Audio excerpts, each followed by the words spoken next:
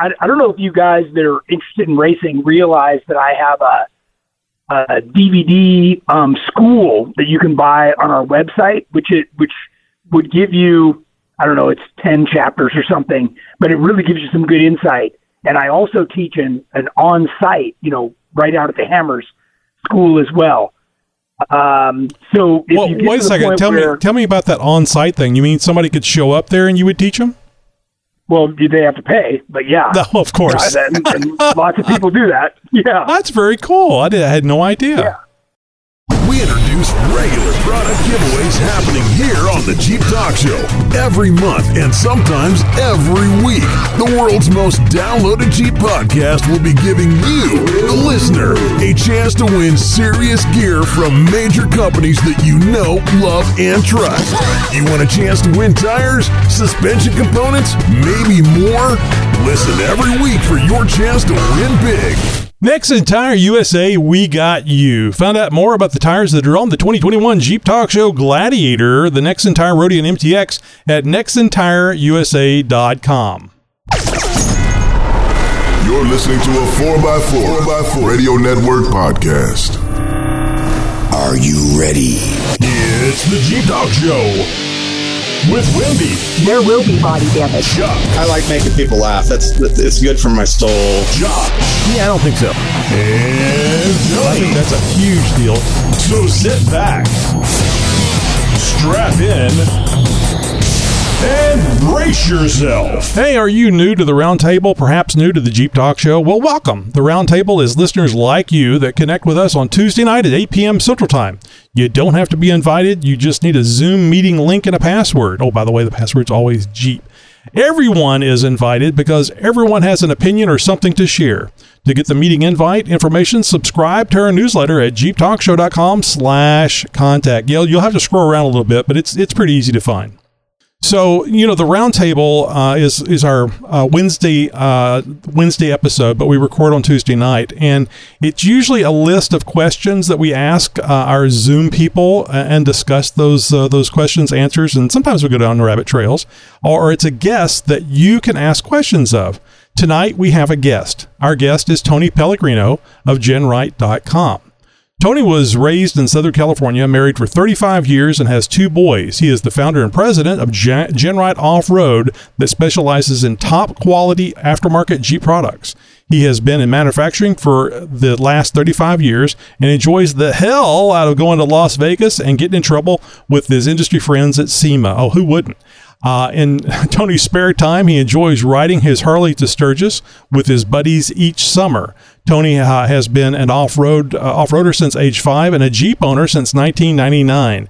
He has raced King of the Hammers over 10 times and stood on the podium multiple times. You can find out more about Tony and GenRight Off-Road, Inc.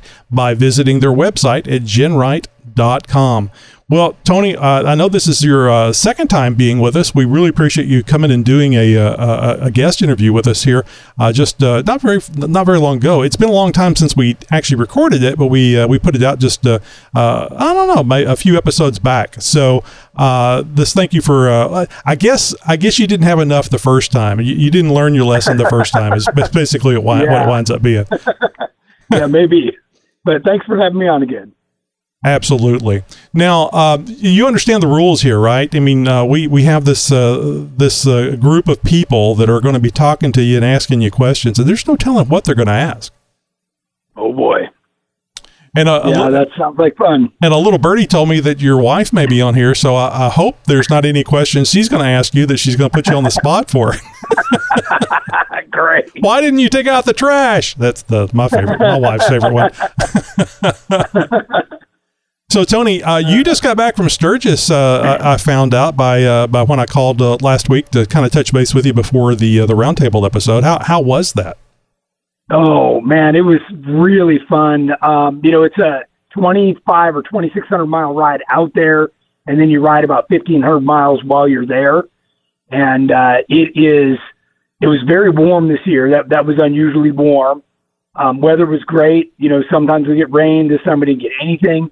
So it's always a fun time, and it's always good to see all my buddies and hang out too.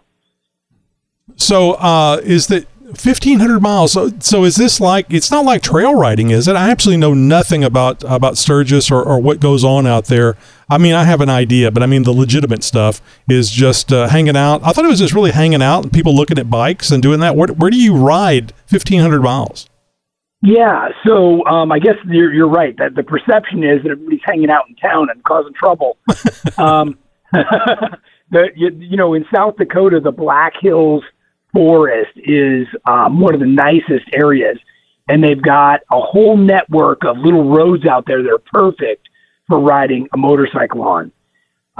There is a whole network of OHV trails out there too. So if you're an off-roader, there's a big network of that. But in this case, we're there for Bike Week, and Mount Rushmore's there. Crazy Horse is out there. You've got Needles Highway, the Iron Highway. I mean, it's just it's really, really nice out there, and you can travel a long way through some historic areas, Deadwood and Spearfish, all across there. So it's got a pretty wide range, and a lot of the rides even go out through Wyoming and come back. So you'll ride several hundred miles a day, easy.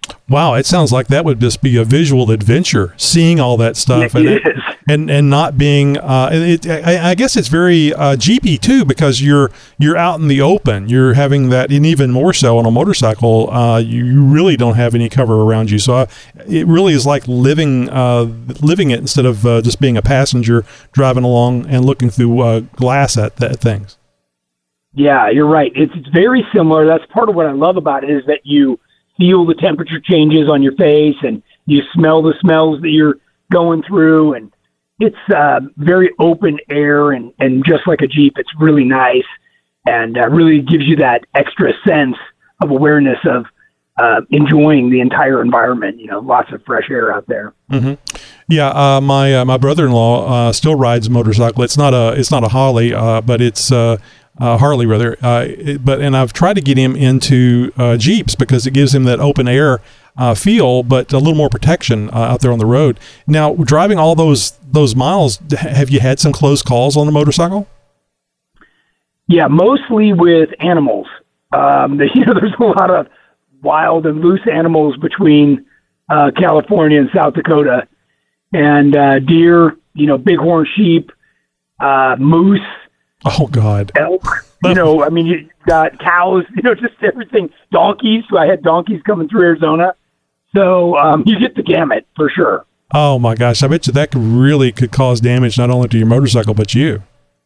Yeah. You definitely want to be heads up and avoid that at all costs. When I came out of Oatman and headed toward Kingman, Arizona, I hit a really gnarly thunderstorm, which turned into a flash flood. There's not much to soak anything up out in the desert, so I had to cross 12 rushing rivers on the bike. So it definitely kept things exciting. Holy crap! You can't get bored doing that. 12 rushing rivers. Gee whiz. Yeah, with rocks and logs and stuff going by. God, if something had happened to you, I would be complaining about, well, Tony just had to do that so he wouldn't have to come to the show. Gee whiz. Because, it's all about me and the show. So let's talk about GenRide a little bit. How long you been doing GenRide? And, what kind of Jeeps do you support? I mean, if I recall, you go quite a wide range of Jeeps. Yeah, so we go all the way back to CJ5 and all the way up to the JL, the JT now. So we cover a wide variety there. But, mostly Wranglers is kind of our forte. We do a little bit of XJ stuff. But we offer a wide variety of parts for each one of those vehicles. Everything from bumpers to rockers to fenders to roll cages. I mean, really, and then a lot of other accessories for the inside, the outside of any of the Jeeps to get them dressed up. A lot of complementary parts, which would be steering or shocks or tires, wheels. Basically, we feel that we've kind of flushed out the BS parts and found the good ones, and then that's what we offer our customers. Basically, the same stuff that I run on my Jeep. Yeah, and I think that's important too. I know that we don't like advertising anything here on the show, that we don't believe in, and the GenRight stuff is real easy to believe in because you guys have done a really good job over there. And I just want to say thank you for continuing to support the XJ, even if it's a limited degree. Because my God, last XJ that was made was in 2021, so that was 20 years ago. Yeah, I know you have a soft spot in your heart for those. Sorry, 2001. I'm getting a little ahead of myself. 2001. Yeah, 2001. Yep. Well, XJ was my first Jeep, so still got it in the garage too, which I always have to mention. So that is really cool. All right. Well, I think everybody knows Tony Pellegrino, or at least they know GenRight.com, and they've heard of you. So I'm going to go ahead and jump over here and let the Zoom people in. Now, Zoom people, I want to remind you, and especially those of you that are here that are new, please say your name. First name is plenty, and where you're located, so the listeners, the ones that weren't lucky enough to join in on the Zoom meeting tonight, so they'll know who's talking and about where you're located. So that's just the first time that you say something. So go right ahead. And I do need to say, we now join the Zoom meeting, which is already in progress. Please keep in mind that what you're about to hear is completely unrehearsed. The opinions may be strong and may or may not reflect the opinion of the Jeep Talk Show. Okay, Zoom people, you know how it works. The ones of you that have been here before knows how it works. And be kind to the visitors. Why start now? Well, they're probably all Jeepers, so they're probably used to the abuse anyway. Yeah, should be. How's it going? This is John, Central Texas. I was going to jump in with a question real quick, mainly around the racing side of the house. So I'm kind of new getting into King of the Hammers and Ultra 4 and kind of following a lot of that. Was talking to a couple of your guys here in the room about that a little bit ago. So, as someone in the Jeep background, I'm really interested in the solid axle rigs and watching how they do specifically. I've kind of been following Slauson and the Bombers series for the bomber cars. I see though that especially like this last year where an IFS rig won overall, kind of how do you see that transition? Do you think that kind of solid axles are on their way out? Do you think that they're still going to be able to stay competitive with all the advancements in the IFS technology and use of things like portals and stuff like that? Just curious your thoughts around that. Oh, you're asking the right guy, because I happen to think that the solid axle was the spirit of the class. So as soon as the IFS came out, I was really quite anti independent suspension. And for a long time, I know the founder of King of the Hammers, Dave Cole, and he and I talked back and forth about, should we create a second class? But then what was happening was, every other year or, several years in a row, a solid axle would win. So he goes, well, it's not obvious that the IFS is dominating, so, there's no need for a class. All that said, my son is driving an independent front and rear car now with portals. And, it's a lot of moving parts. There's when it works, it's phenomenal, but keeping it together is a whole nother story. So, and for a long time, I kind of chuckled and just said, okay, let those guys run that stuff. They got more moving parts. They're more likely to have an issue. And, the races keep getting longer, and they're putting harder and harder trails and obstacles in.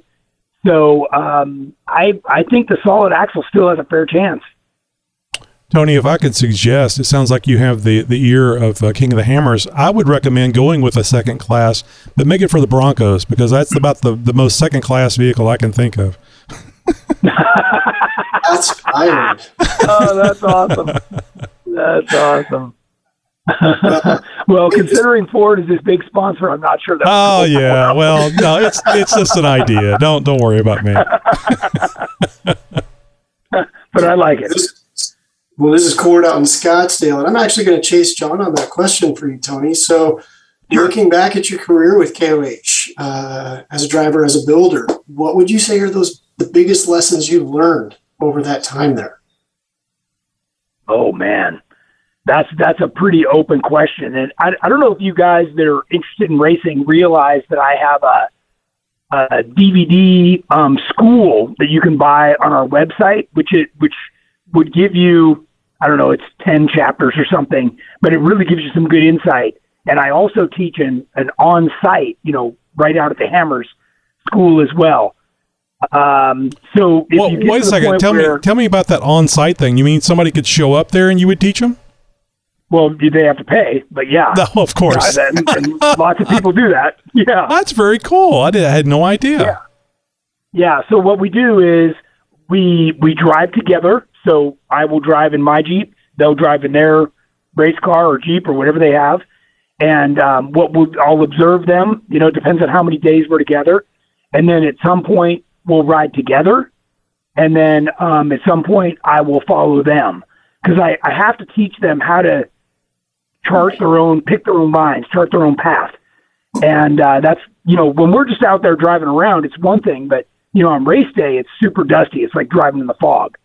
So, you really have to know your car well and know the course, and pre-running is a big part of it, and having a well-prepared car. I mean, that's a really blank canvas, that question. But, one time I talked to Robbie Gordon, and he was just like, prep. You'd be amazed how the stupidest little thing, loose zip tie or, a bolt that didn't get tightened or, Shannon Campbell had a washer fall out once. I mean, there's, and I routinely go around and ask people what happened, what took them out of the race. And it's always stupid little stuff. So if you can really stay after and know your car well, and we used to do that by pre-running a lot. We'd go out there and run, 1,000 miles, and then we'd know what bolt is going to come loose first or whatever the next thing is, if something's going to wear through. And I can tell you this, when I would go out to pre-run with people, they'd probably make it one lap before their exhaust melted off or, something majorly catastrophic that took them out at 60 miles. So let me tell you that. The statistics are that 50% of the racers are out by mile 50, which means they never even come off the first lap. So it's a lot harder race than people think, for sure. So if you make a full lap, you're really doing good. You're doing good. Yeah. Now all you got to do is keep your shit box together, so to speak. which it was perfectly fine to start with. It wasn't a shit box, but after 50 miles, it starts to become one. I gotcha. Yeah. When you've clipped every rock on the side and run through cactus and, basically hit bumps you couldn't see and ruts and stuff, or somebody else bumped into you, it's just total melee out there. And I would assume that's kind of the fun part, because no matter how much pre-running you do, it's going to be a little different every time you go. I mean, the vision, the track, because other people are going across the surface, so everything's changing. So there has to be. I mean, there's a lot of skill involved, but there has to be a little bit of luck in that as well. Yeah, a lot of luck.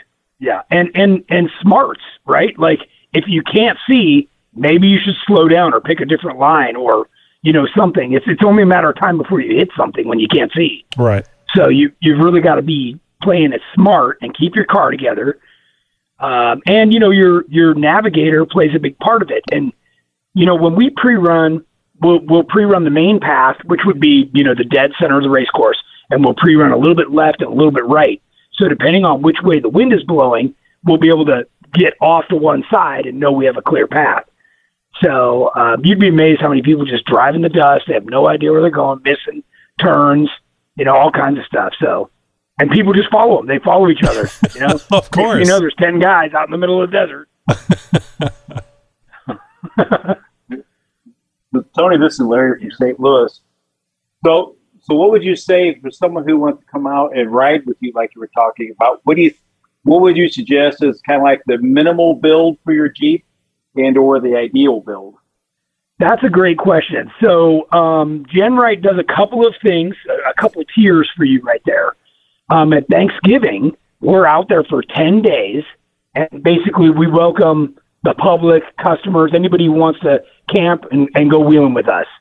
And typically we'll wheel, 50 or so miles a day, because some of the trails that are, further out, like Outer Limits, that's like 20 or 30 miles just to get there. And then, then you got to run the trail and get back. So, that's one level. So that's you need to have a rig built enough to go run the hammers. So that's decent sized tires, lockers, well built,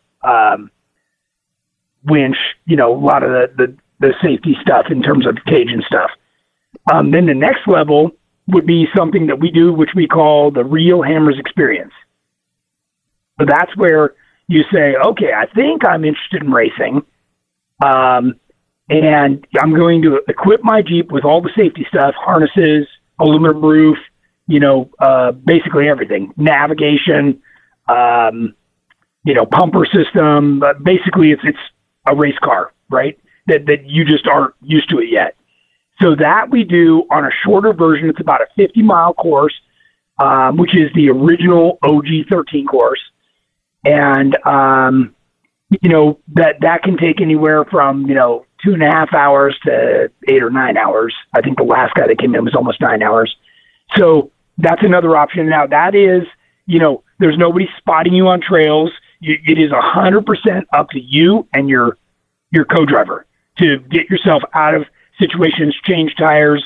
It's like racing, right? We call it a pre-run, and that's why we call it the Real Hammers Experience. And then the next level from that would be like one of my training courses. So you could meet me out there, and I would give you a one-on-one, high, low speed, so we do desert, we do rocks, we do whatever, either I saw that you needed help with or you felt you needed help with. And at the same time, I could help you do a little bit of tuning and diagnostics on your car to get it better, or Jeep, whatever you're driving.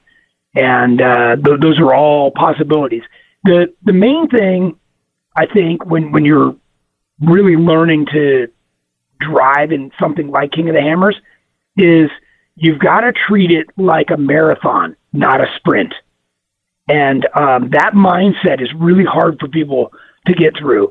And I'll give you an idea. If you say, hey, Tony, I want to race King of the Hammers, the actual race.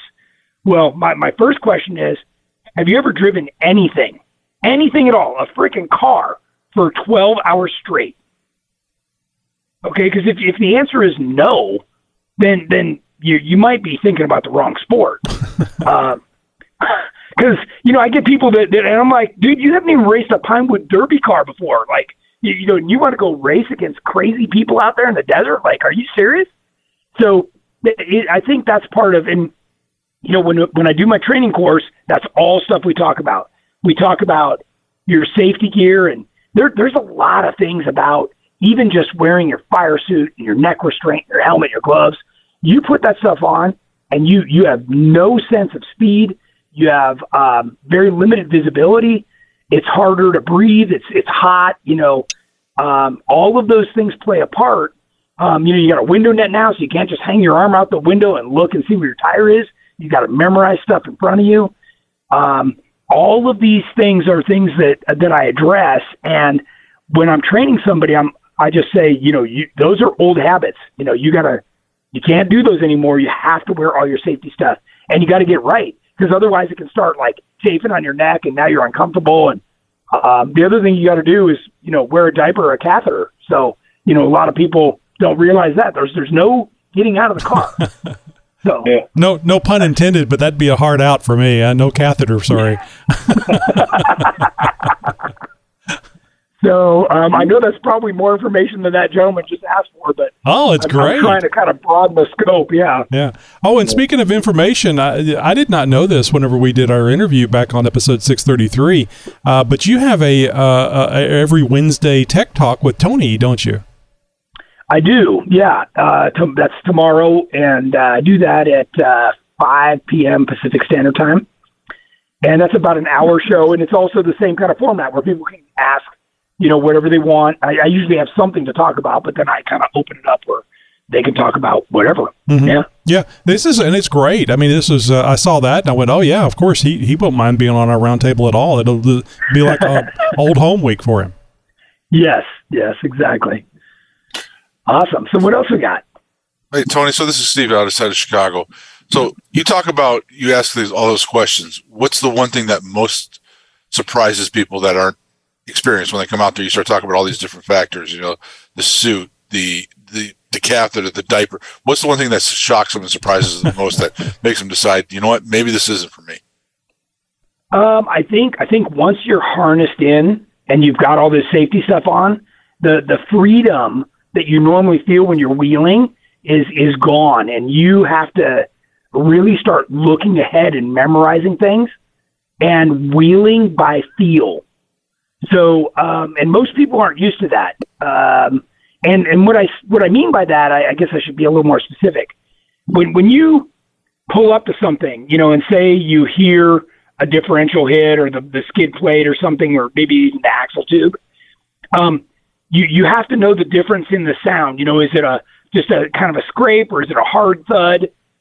And you have to know right then, do I give it gas or do I back up?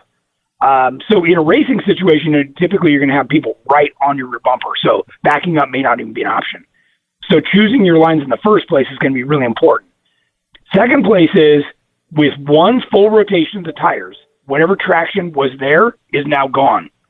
So whatever, you barely hit now is twice as deep, right?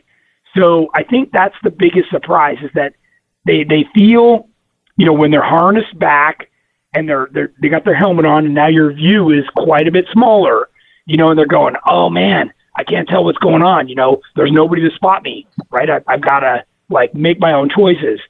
I think that's probably the single biggest thing that overwhelms them quite quickly. I can see why you like riding a motorcycle. So you come across anyone that's claustrophobic? So that's a good question.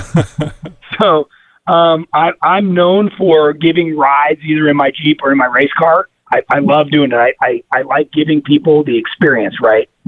So we always have extra helmets, and we get them in the helmet. I have somebody that helps get them harnessed in the seat, and then we put the window nets up, and I have to tell them, hey, if because we have an onboard fire system, right? So I go over a few things with them, and I'm like, look, this is where the fire lever is. You do not pull this until you see flame. Okay, smoke doesn't count.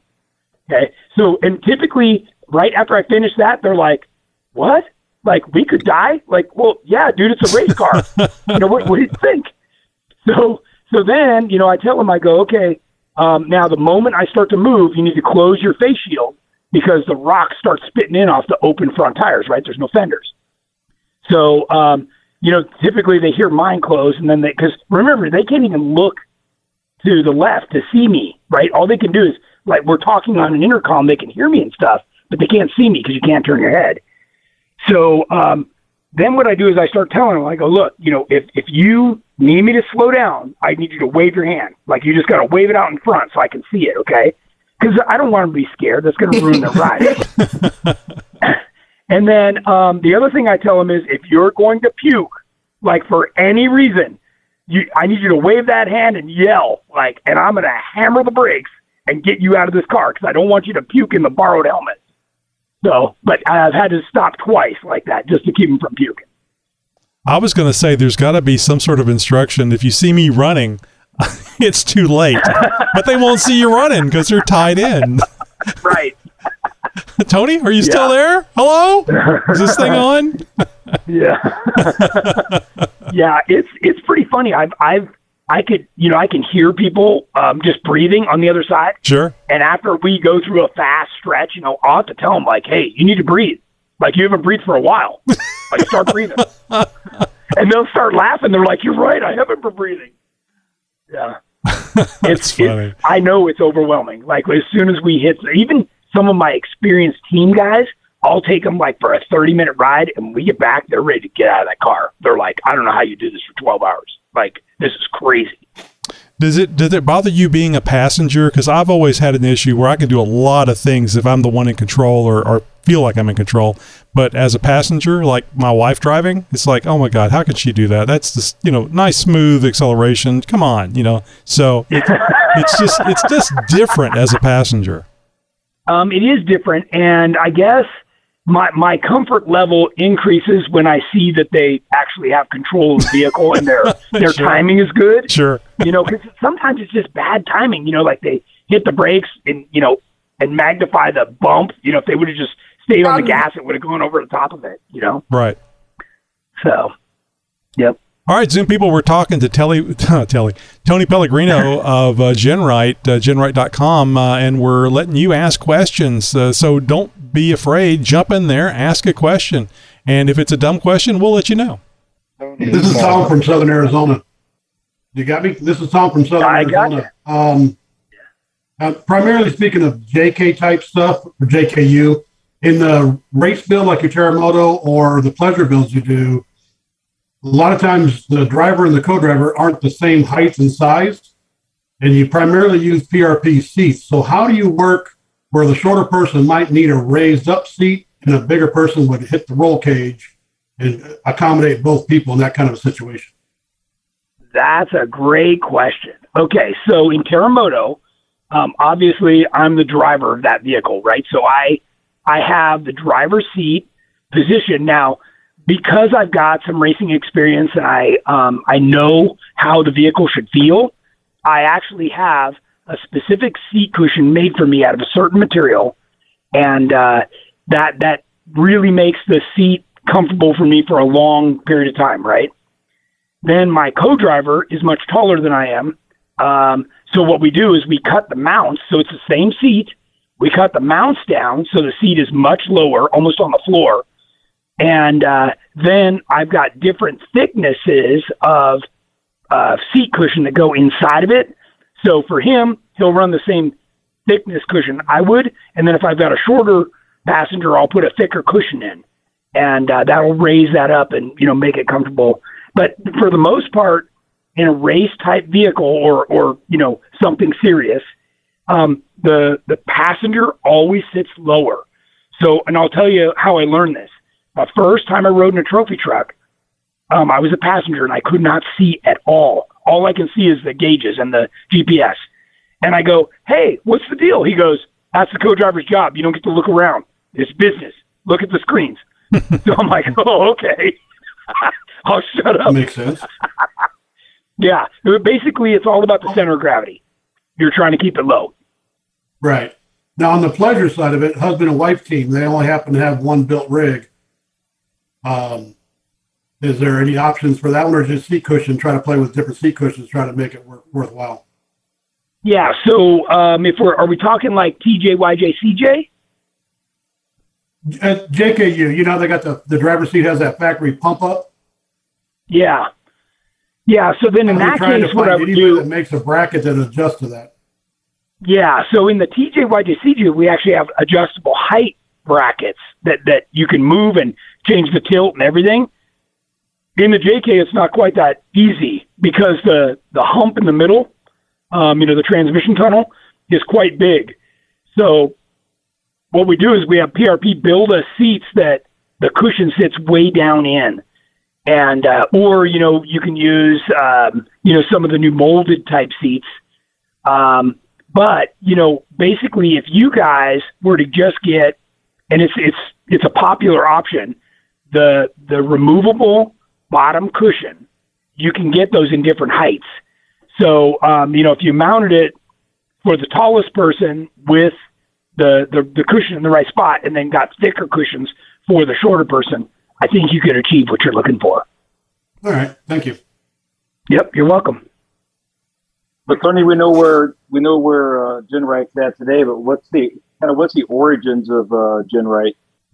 In terms of like where we are in California? No, just kind of how you got started and, what was why did you start GenRight and what was kind of the need and some of the products you started it with? Okay. So I grew up off-roading, dirt biking mostly, and I love, anything in the dirt and certainly anything on wheels. As I got older, my passion for off-roading didn't change, but I, started to have a family, needed to be more responsible. So, moving into something like a Jeep was the natural progression. As they say, with age comes a cage, right? So then, I started upgrading my Jeep and realizing that a lot of the products that are out there are kind of BS, honestly. And the companies out there and the people that sell the products, it's all, when you walk into an off-road shop and, of course they go, oh, first thing, let's get tires and wheels, right? So, they start you down this path that isn't necessarily right. Everybody's trying to go for a look or whatever. And, it's just unfortunate that it's so misguided. That they don't really understand what you're trying to do with the Jeep, or I don't know. It's hard to say. And I guess what bothered me was they didn't say, like, look, I'll sell you this, but the right way to do it is this. And honestly, I don't think they knew the right way to do it. So that's why I stopped going there. But that's what I'm trying to do. I'm trying to demonstrate to people, this is the right way to do it. Like, I've been through all these steps, of BS parts that, are good for one trip, and then they're worn out and you're getting death wobble and they don't have the right, scrub radius and, just everything's wrong, right? You just start taping bad things together and it's just getting worse and worse. So what I'm trying to do is show everybody the right way to do it with the right components and build it once for the last time or build it gen right, So anyways, that was really the crux of what happened to me. So I put a big axle in the rear. Sure enough, I go out of the driveway, the differential hits the gas tank skid plate. So I'm like, well, what's everybody doing? They go, oh, we just moved the axle forward. I'm like, well, why would you do that? Like, shorter wheelbase isn't good. Like, what are you guys, crazy? So that's when I built my gas tank. So, and I did this before I even started GenRight. I was just an enthusiast. I just wanted, like, the best stuff. And then as soon as, it was kind of weird because, you think about, did people really look underneath and see a gas tank? But everywhere I went, there was people looking under my Jeep going, where'd you get that? I'm like, well, I made it. They're like, well, can I get one? I'm like, holy cow. So the next thing I know, all the guys in my Jeep club want one. And, and then the next thing I know, I'm at SEMA. So, it didn't take long before all that to just take off and realize that there was a real need in the market because everybody wanted to, put a bigger axle in and lengthen their wheelbase. And we were, poised perfectly for that. Tony, I like to say, no modification goes unpunished. And I think that's what happened to you. Yeah. I've literally probably built my Jeep 5 times. Yeah. Yeah. So, yeah. I will vouch for that gas tank because I have one of those gas tanks and I absolutely love it. Good. Glad to hear it. You drug it across or pivoted on some rocks out at Hidden Falls on that, didn't you? I pivoted in Hidden Falls, Colorado, and Moab. I took a beating like a champ. Andrew is what are you on, Andrew? 31s on that LJ? Yeah, 31. Yeah. So that's why Tony. He's got the 31s, which is fine. There's nothing wrong. I mean, what matters is that you get up and over the obstacle. Well, and you're out there doing it, man. That's the thing. I mean, it doesn't do any good if it looks good and it stays home. You got to get out there and use it. Absolutely. Awesome. Okay, come on, John. I know you got another question. You're just trying to hold back so everybody else has a chance. I got one. So I know that GenRight's really into the aluminum stuff as well when you're looking at like aluminum fenders, bumpers, skids, and stuff like that. Initially when you hear that, hey, I'm putting aluminum armor on the Jeep, you can kind of be a little hesitant, right? You think tin cans, that kind of stuff. So, right. Ford trucks, yeah. So when y'all got into the aluminum thing, kind of what was some of the thought process behind it? Was it just is it better than steel? Is it just the weight savings, or is there another kind of advantage? What were your thoughts around that developing that aluminum lineup? Yeah, that's a great question. So I'll tell you this: I figured out very quickly that weight was a huge difference in the performance of the vehicle when you're off road. And then even on the road, if you got all this stuff stacked on there, it's all up high, and then the thing's squirrely and it's got a high center of gravity. So way back, this is back in like 2006, I made all aluminum stuff and I painted it so you couldn't even tell, right? And they'd watch my Jeep on the trail and they'd go like, how did you do that? And I'm chuckling because I'm like, they have no idea that I've shed 400 pounds, right? So it's just interesting, you know, and that's when I started to go, okay, so then the next ones I painted so that I put a sticker before we painted it, and then when we painted it, I peeled the sticker off so you could see the aluminum underneath. And that's how I started to kind of introduce people. So then they're coming over to me and they're going, well, how does it hold up? And I said, well, here's how. You know, when you look at something like a corner guard, you're distributing the load, like say you push on a branch or a rock or something, across a big area. So it's not like it's just a single impact. So, you know, when you're distributing that load across a big area, then it has a chance to work. Now, you know, sure, is it going to scar a little bit or, you know, something like it's thick, right? It's 3/16 thick, just like the steel we were putting on. But the difference is you can take a file and knock off the scar and sand it out a little bit and, you know, use Scotch-Brite if you want and clean it right back up. So, you know, I think the advantages of the lighter weight outweigh the durability of the steel. And here's where, when I was at a show, this is what I'd be talking to people, or if I was on the trail, is I would say, well, look, do you want to drive your Jeep by Braille? Because here's the thing, I make steel parts too, right? But you put the steel parts on, and all it's going to do is crush whatever it's attached to because they're so strong. Or you can put the aluminum ones on, and they're probably going to deform before at least the cowl or the tub deform, and then you'd have a chance to pull that off and replace it, but the base part of your Jeep is still good. Yep, really good point. Right? I mean... makes sense. I mean, I ended up going with steel mainly. To be honest, it was a cost measure as well. But it's really heavy, and I think I'm paying the price now. As we were talking about before the show started or whatever. I'm looking at shocks now because I've added so much weight with the steel sliders and the fenders and the bumpers and everything else that, you know, I'm bottoming out, running on bump stops a lot, all that kind of stuff. So, you know, starting to look at shocks and other upgrades and stuff because of the weight. So, well, that's a good point. How much is it going to cost you because of having that metal, that steel bumper? And I'll tell you, John, Genrite still has aluminum bumpers, so you could always get an aluminum bumper and go visit Facebook Marketplace for the bumper you have on there now. I think the bumpers are less the issue for me. I think it's those fenders and sliders are pretty damn heavy. Yeah. So John, the other thing that I used to notice that people were doing was they would buy a 6-inch lift kit in order to get a 4-inch lift because the steel stuff was so heavy, right? So now people put the aluminum stuff on. They're like, my Jeep just rose up 2 inches. You know, like it's incredible. So we're seeing the shift. I mean, everybody is swapping out the parts there, and then they're amazed, you know, that they're really happy. I mean, think about this. Like, you notice, even if you just don't run your spare tire anymore, right? And that's only 150 pounds. Well, I don't know what you're driving. If you're driving a JK, well, the switch from steel to aluminum is 600 pounds. That's a lot. It is a lot.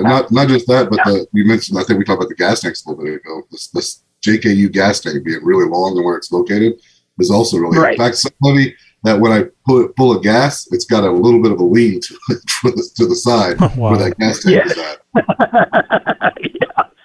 Yeah, and part of that is because the springs and shocks are mounted inboard, and that's a big part of what we do on our suspension kits is move everything outboard to give the whole vehicle more stability. So it's, you know, it's very interesting for me. You know, Jeep has to manufacture these vehicles in a certain way to meet mileage requirements and safety requirements and stuff. So I know that the Jeep Chrysler engineers are really happy when I do something because I'm doing it the way that they would have liked to have done it in the beginning. Mm-hmm. They just can't. They're under too many constraints.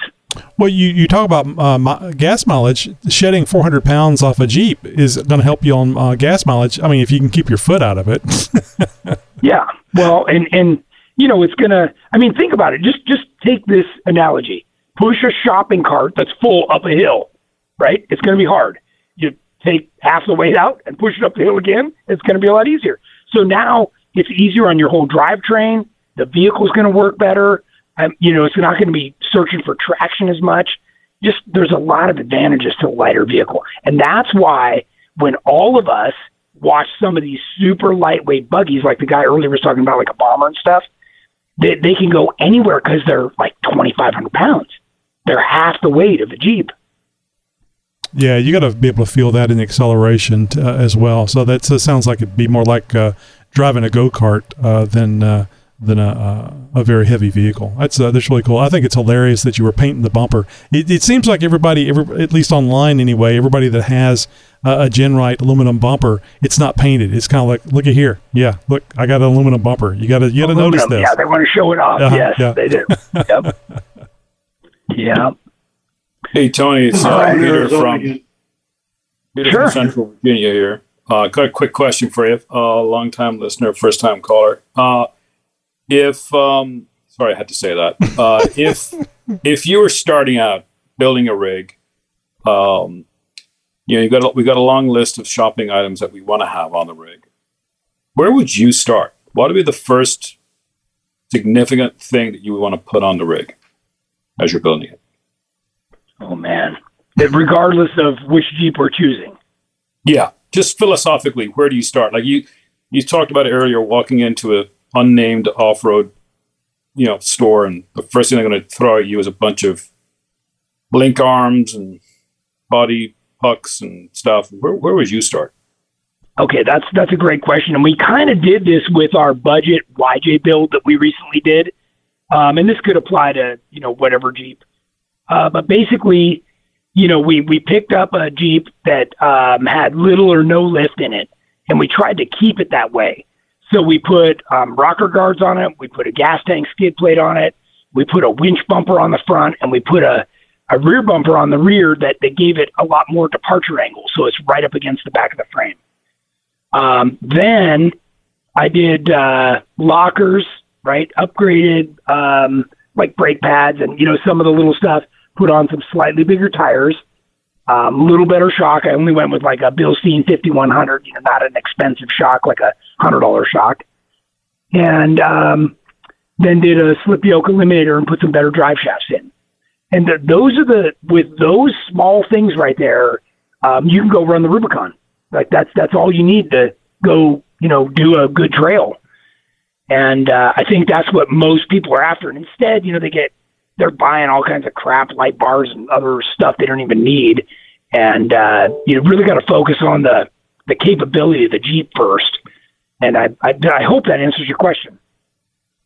Yeah, thanks, Tony. I mean, if I could make a comment, which would be, and I think you taught me this the hard way. I mean, where would you, be more direct with my question, where would you put a roll cage on that list?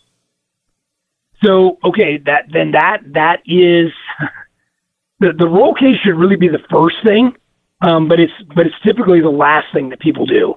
And the reason I say it should be the first thing is because when they first get a Jeep, they're the most inexperienced and the most likely to make a mistake. However, it's a pretty big purchase. Like for the price of the roll cage, you could buy all that other stuff I just talked about. So that's always the quandary that people have. So I'm always trying to get people out there to get hooked, so to speak, get the juices flowing. So I want them to do that and then say, okay, I need to continue to upgrade and get more safety things. We've made the vehicle more capable. Now let's, make sure we've got harnesses and a roll cage and that kind of stuff to keep them safe and their family. Yep. Thanks, Tony. Yep. So, Tony, kind of expanding on that question, I know you guys probably see a bunch of Jeeps come into your shop. What's the one key mod that you see that everybody, I'm going to say traditionally, gets wrong and you got to undo? 22-inch wheels, Larry. They're putting 24-inch tires on them, though. Well, because 21 said this were stretchy. Yeah. Well, one of my big pet peeves on a relatively built Jeep is the hydraulic assist ram that is clamped onto the tie rod. That is a huge no-no.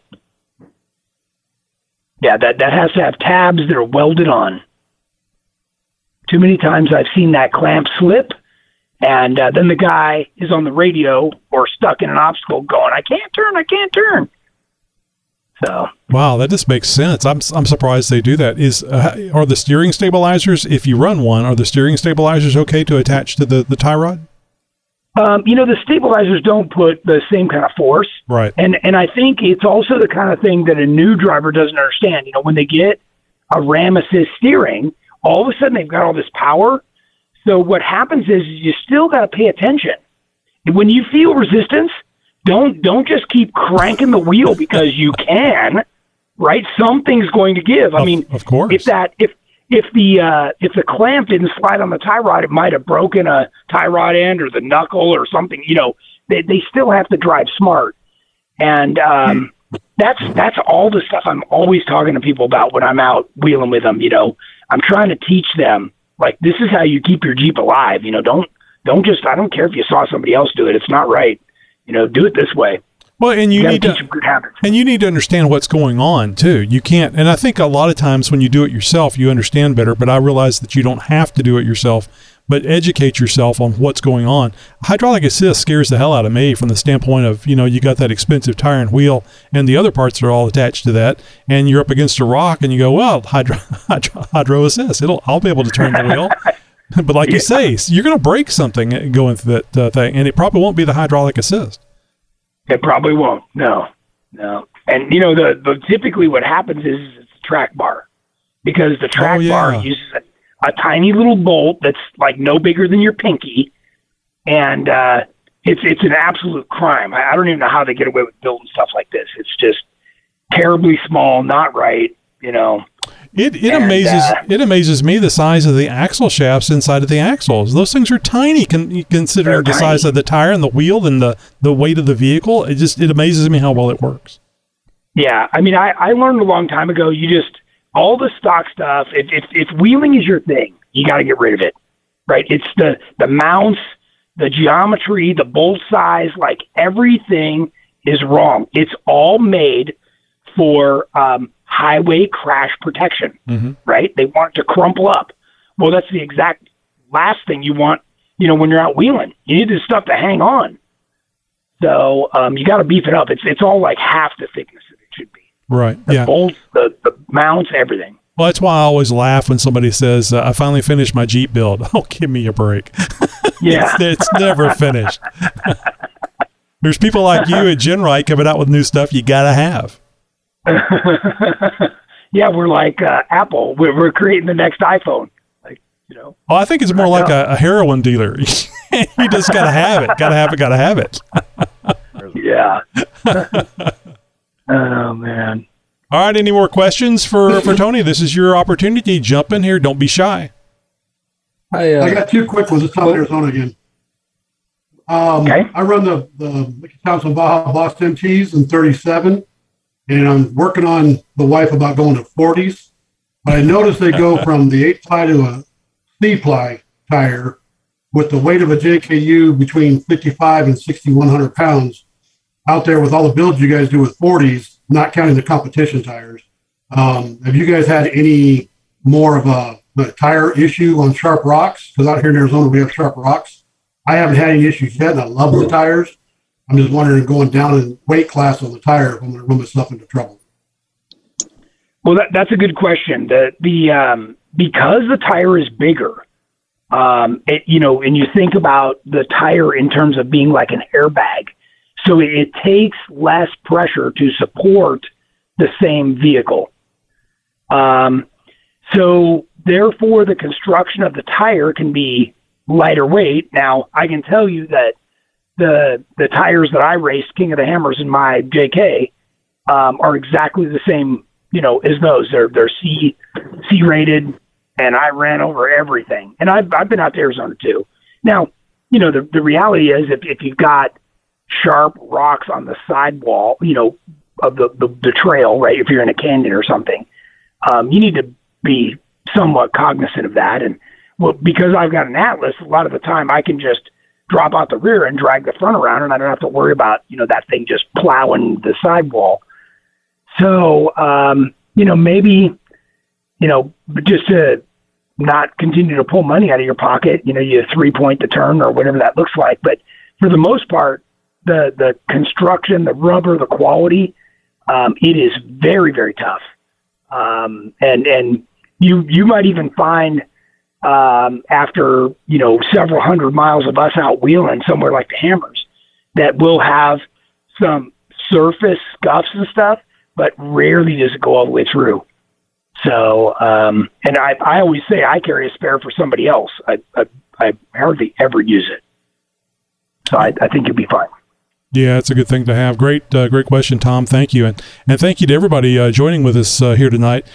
Tony, you know how the kids love the social media these days. Where can people find you, GenRight, or both online? Yeah, so I'm on Facebook. GenRight is on Facebook. We're on Instagram, both myself and the company. And you'll find my boys and the people that work here. I mean, everybody's on social media these days. So mine's always GenRight Tony, or just GenRight Off-Road is the main for both Facebook and Instagram. Great. So lots of social media, and then of course our website is a plethora of information and Jeep parts galore. So you can shop by vehicle, you can shop just by the category, you can go to the search box and start typing stuff in, whether it's a description or a part number, and it'll pull up everything. So it's a really smart search. And now we did the interview a while back, but it was just recently published, episode 633. If you guys haven't heard it yet, it was a really fun interview for me. And Tony gave away a GenRight Matrix taillight. And I can tell you that our giveaway winner was really excited about getting that.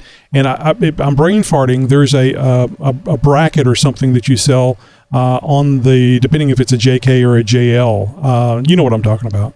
I do, yeah. We call it a bezel. And they're we've already sold out of them. So yeah, I appreciate you helping me try to promote that. But we need to make more for both the JK and the JL. Well, you can still put the Matrix taillight on there, right? You don't have to have the bezel, do you? Well, unless you use our corner guard, that's the other way you're able to do it. Okay. So yeah, but everybody loves LED taillights, and obviously, if you have a LJ, TJ, YJ, CJ, they just go right on. They bolt on to the stock light position. Okay. It's a direct replacement. Yeah, so that's easy. The question I was getting to is, do you know when the LJ bezels are going to be available? I'm going to say... Sounds like a no. I'm probably like 60 days out. Okay. Because I know our GenRight Matrix LED taillight winner, he was really interested in that. He's probably pestered the hell out of you guys already, but I figured I'd ask, because I'm sure he's listening. So Yeah, we were selling them, like we got a bunch in and they shipped the same day, and now we're cleaned out. So we got to make more. That's the danger of building good stuff, Tony, is that's right. As people are going to soak it up. Tony, thank you so much for being with us here tonight. I hope it was fun for you, and I hope our Zoom people had a good time and learned a little something about GenRight and Tony Pellegrino. Awesome. Yeah, thanks for having me on. All right, guys, you know how this works. We meet here every Tuesday at 8 p.m. Now, of course, the episode itself is published on Wednesday, so if you don't make it here in time for the Tuesday 8 p.m. Central Time Zoom meeting, you can hear what you missed the very next day, usually the morning of Wednesday. So if you're here now listening to this, then you can listen to it again. Maybe if you came in late, you have a way of hearing what happened before you got here. So coming up this Thursday, episode 661 on our interview episode, Dawn Morrison of DirtyAcres.com, the Jeep Grill Insert Company, will be joining us for her interview. And, I just got to tell you, you need to sign up for our newsletter. And when I say need, it's it's not something life-threatening, but it's great information for you to have. And I think the most important thing that you can have there is the link to the Zoom room, so you can actually have a chance of being here. Now, we can support up to 100 people in the Zoom room, so invite your friends. Come in here and have a good time. It's every week, every Tuesday, 8 p.m., and it's just just so simple to sign up for that newsletter. Just go to jeeptalkshow.com/contact, scroll down the page, and you'll see it. Get one email a week, and you'll know when the roundtable meeting and the link is to the Zoom meeting. You know, I love having the opportunity to speak directly to you, the listener, in our roundtable episode. If you've been meaning to join, take that first step by listening. You don't have to speak. I bet you'll soon find yourself being a chatterbox and enjoying every minute. So until next week. Oh, and the next roundtable we have is going to be our standard just questions and answers. So if you're too nervous about talking to a guest, hey, just come talk to us. Be nervous in a whole nother way. Podcasting since 2010.